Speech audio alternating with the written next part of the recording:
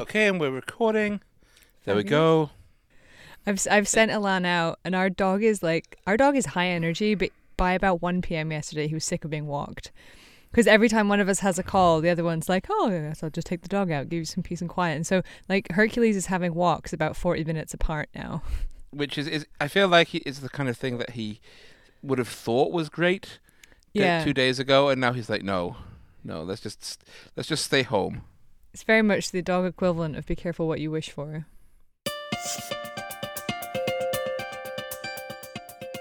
Hello and welcome to Don't Touch Your Face, Foreign Policy's daily podcast on the coronavirus pandemic. I'm Amy McKinnon, a staff writer here at Foreign Policy. And I'm James Palmer, a senior editor at FP.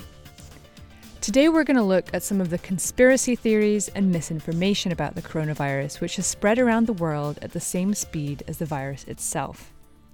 Later on, we'll be joined by Graham Brookie, the director and managing editor of the Atlantic Council's Digital Forensics Research Lab.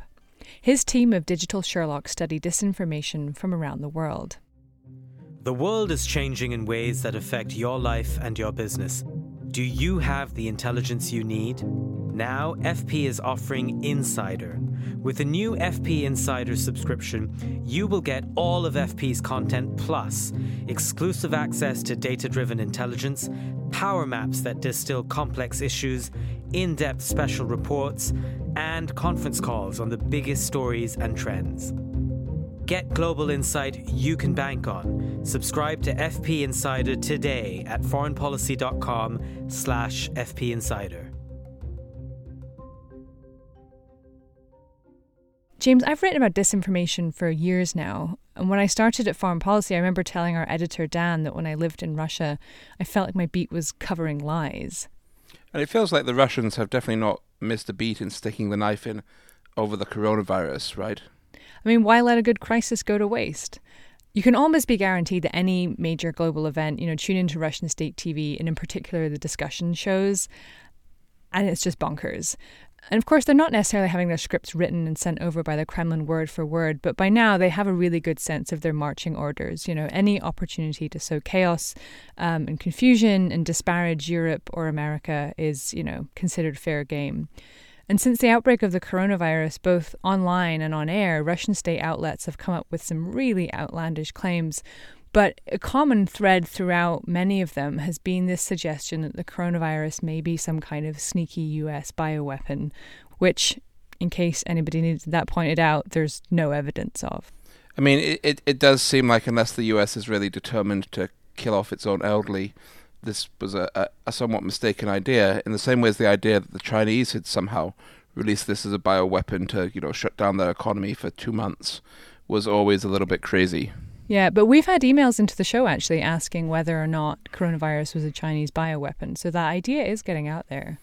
Well, and I think it's one of these things where there may be a very small nugget of truth buried underneath all that. Not that it was a bioweapon, but, there's a real possibility that it was a biosafety leak of a kind that is fairly routine worldwide by researchers who were working in the Wuhan Institute of Virology, which does exist and did work with bats and so on. And, it's easy to imagine a scenario in which somebody just doesn't wash their hands. These kind of biosafety accidents are pretty common worldwide. The US has had dozens or hundreds of them in the past, though not with these kind of consequences. But the truth is, we'll just never really know how the virus started because the Chinese are never going to allow the kind of openness that would let us really track it. And the chance, of course, that it just leapt by chance from species to species entirely outside of any lab context is very high. But there's absolutely no evidence that there was any attempt to deliberately engineer or create it. And in fact, there's just been a science paper published that shows natural origin and no sign of any kind of manipulation or genetic engineering. Yeah. I mean, so far, what have the Chinese state media and the Chinese authorities been saying about the coronavirus? Well, in the initial part of the outbreak, they were very mild, quite moderate. But one of the things we've seen over the last few weeks has been this switch towards pushing anti-American conspiracy theories of the same type as Russian media has been using. Most notably, that's come through Zhao Lijian, the spokesman or one of the spokespeople of the Ministry of Foreign Affairs. and has always been a very trollish presence on Twitter. And he's been posting articles from Western conspiracy sites claiming that the US military started the virus and so on. But even beyond that, Chinese ambassadors and Chinese state media have started to kind of wink at the conspiracy theories, which began online back in January in kind of the fringes of the internet.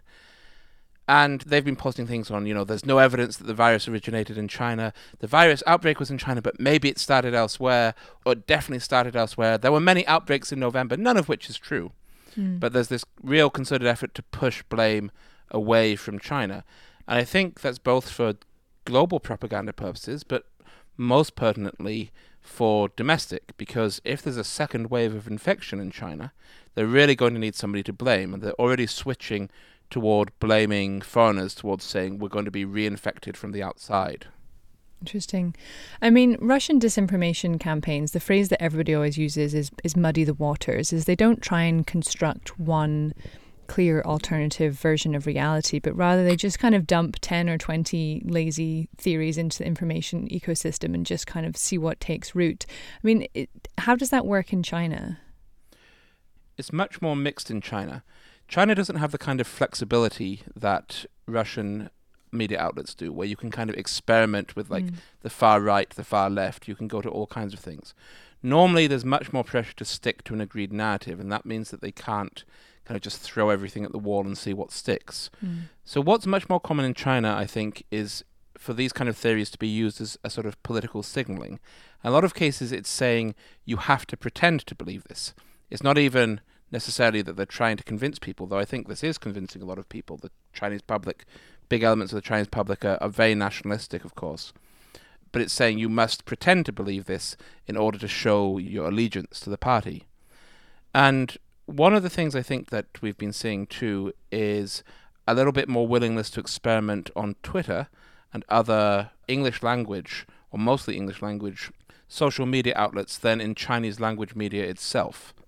That's interesting. So, I mean, because what you said first, that sounds to me more like kind of classical propaganda, the same approach that the Soviet Union would have taken, kind of, writing the hymn sheet which all the officials had to sing from. But they're now dabbling in these They're dabbling in the more kind of post-Soviet models of Russia.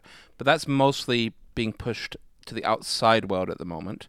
The inside line is still much narrower. That's interesting. Yeah, I think what we'll see is more of this kind of dual messaging.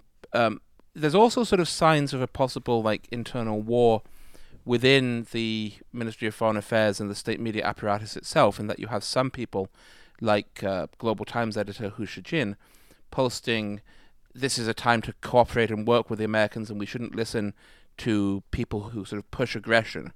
At the same time as his own paper is sometimes running these theories. So it's hard to tell if this is a fight internally or if this is a kind of rope-a-dope strategy with, some plausible deniability while at the same time pushing this sort of craziness out there. Interesting. Well, to help make sense of all of this, earlier I spoke over Skype with Graham Brookie, the director and managing editor of the Atlantic Council's Digital Forensics Research Lab. So, Graham, in times like this, when the news is just moving so fast and a lot of people are frankly very afraid, are we more susceptible to either misinformation or intentional disinformation? Yeah, I think that's absolutely true. In times of crisis, we're looking for information, and if we find information from sources that we trust that isn't necessarily fact-based or the latest information, then we typically use it. And so what we're dealing with right now is what the World Health Organization calls an infodemic that is happening in parallel to the pandemic threat of COVID-19. And how they define an infodemic, which they did on as far back as February 2nd, is an overabundance of information, some accurate and some not, that makes it harder for people to find trustworthy sources of reliable guidance when they need it. And I would add, when they need it most. Now, the World Health Organization has advised to stop calling it, the Chinese virus or the Wuhan virus, or making reference to the origins of the coronavirus in its name. But members of the Trump administration, Republican politicians, have continued to call it, the Wuhan virus, the Chinese virus. What impact does that have on the information sphere in discussing the crisis and the pandemic? It makes it more loaded, right? It makes the information that we are consuming about coronavirus less focused on the medical information and the expert information that leads to better decision making on a personal level, and more kind of fear mongering about the virus itself.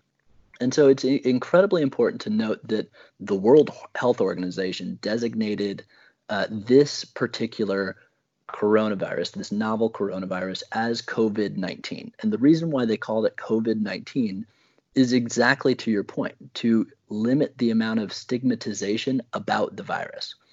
And what these comments from members of Congress, certain leaders in the Trump administration, a number of political influencers, and the President of the United States himself, calling it terms like Wuhan virus or Chinese virus, is it does exactly the opposite. It stigmatizes COVID-19 and how we talk about it. Mm-hmm. I want to turn and look at the international dimension here. I mean, we've talked a lot about the United States, but what are you seeing in other countries? What kind of disinformation are you seeing about the coronavirus? And have you seen it be used as a line of attack, either against the United States or as a political tool? Yeah, absolutely. I mean, immediately after a number of cases were reported, some of kind of the state media or kind of known disinformation actors from Russia started pushing narratives that COVID-19 was actually created in Luger Labs in the country of Georgia as a United States bioweapon. I want to be very, very, very clear that there is no evidence that is the case. That is an outright falsehood. We've also seen narratives pushed by the Venezuelan regime leader, Nicolas Maduro, that the coronavirus is a U.S. bioweapon that is targeting China. That, again, is false. There is no evidence for that. That is disinformation. Or we're starting to see from some of the leaders from China narratives, again, kind of in that same vein, that coronavirus was actually a U.S. bioweapon. Now, conversely, in the United States, we're seeing some of those narratives spread by our own leaders that coronavirus was, in fact, a Chinese bioweapon targeting the world, targeting Europe, targeting the United States. Again, there is no evidence for that. That is an outright falsehood. And frankly, it muddies the water across this information environment where we're trying to better understand the global situation and make sure that the medical interventions or non-medical interventions to coronavirus in hyper-local information environments are objective, fact-based, and relying on science rather than kind of our basest notions or our geopolitical competition. And I suppose you may not want to answer this, but just out of curiosity, I mean, what's the craziest piece of misinformation or false information you've heard about the coronavirus so far?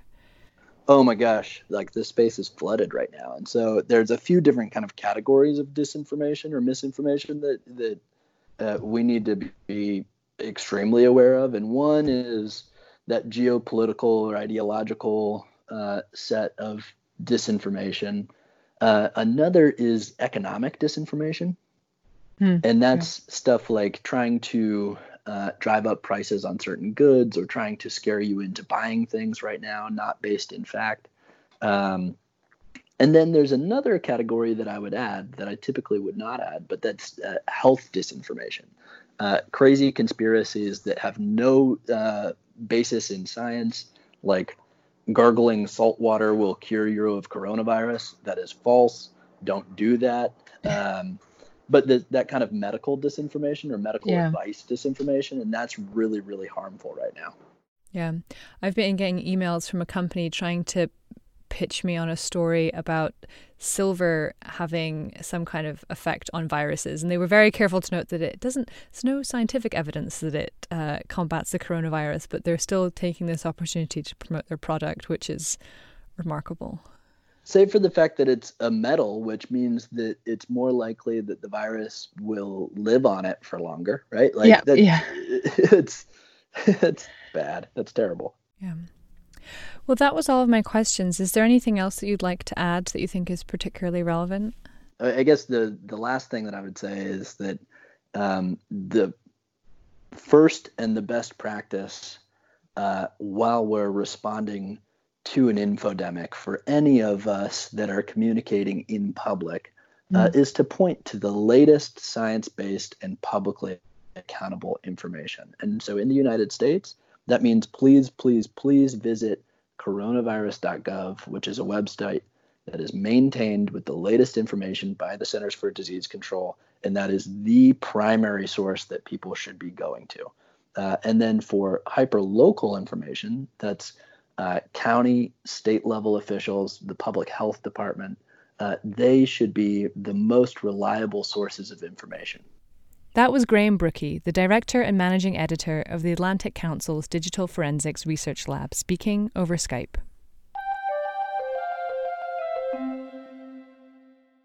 Amy, what's your own personal favourite conspiracy theory of the moment? I mean, it's hard to choose my just one favourite conspiracy theory, but I think there's so many. I know. I think the most outlandish claim I've seen on Russian state TV is a host tried to make the link between the name, so corona being the Latin word for crown, and the fact that Trump used to run beauty pageants where, of course, crowns are given out, as some kind of like veiled wink and nod that this was, in fact, a US creation.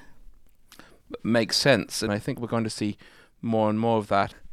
Actually, there has been some stories in the Russian state press about whether they were divided about whether or not it was a George Soros-backed virus or Bill Gates somehow got roped into it as well. Oh yeah, I saw the Bill Gates stuff where it was because I think he ran a simulation once on a pandemic, and they were like, this was just him planning and publishing the details. And I always like that conspiracy theories where they're like, look at this paper that shows clearly what they were doing. And I'm like, conspiracies don't generally write up the results and post them online. There's not an international journal of conspiracies. Oh, man. That's it for today's edition of Don't Touch Your Face. I'm Amy McKinnon. And I'm James Palmer. And listeners, we want to hear from you. Tell us how the pandemic is affecting you wherever you are in the world. Send in your questions to don'ttouchyourface@foreignpolicy.com, or send your questions as an audio recording using your voice record app on your mobile phone. And don't forget to check out the coronavirus coverage over at foreignpolicy.com, where we have some of the world's leading experts breaking down what's happening and what could come next. Our show is produced by Darcy Palder and Dan Haverty and edited by Rob Sachs. Our web team includes Laurie Kelly and Kelly Kimball. The executive producer for news and podcasts at Foreign Policy is Dan Efron. Until next time, please remember to wash your hands. And don't touch your face.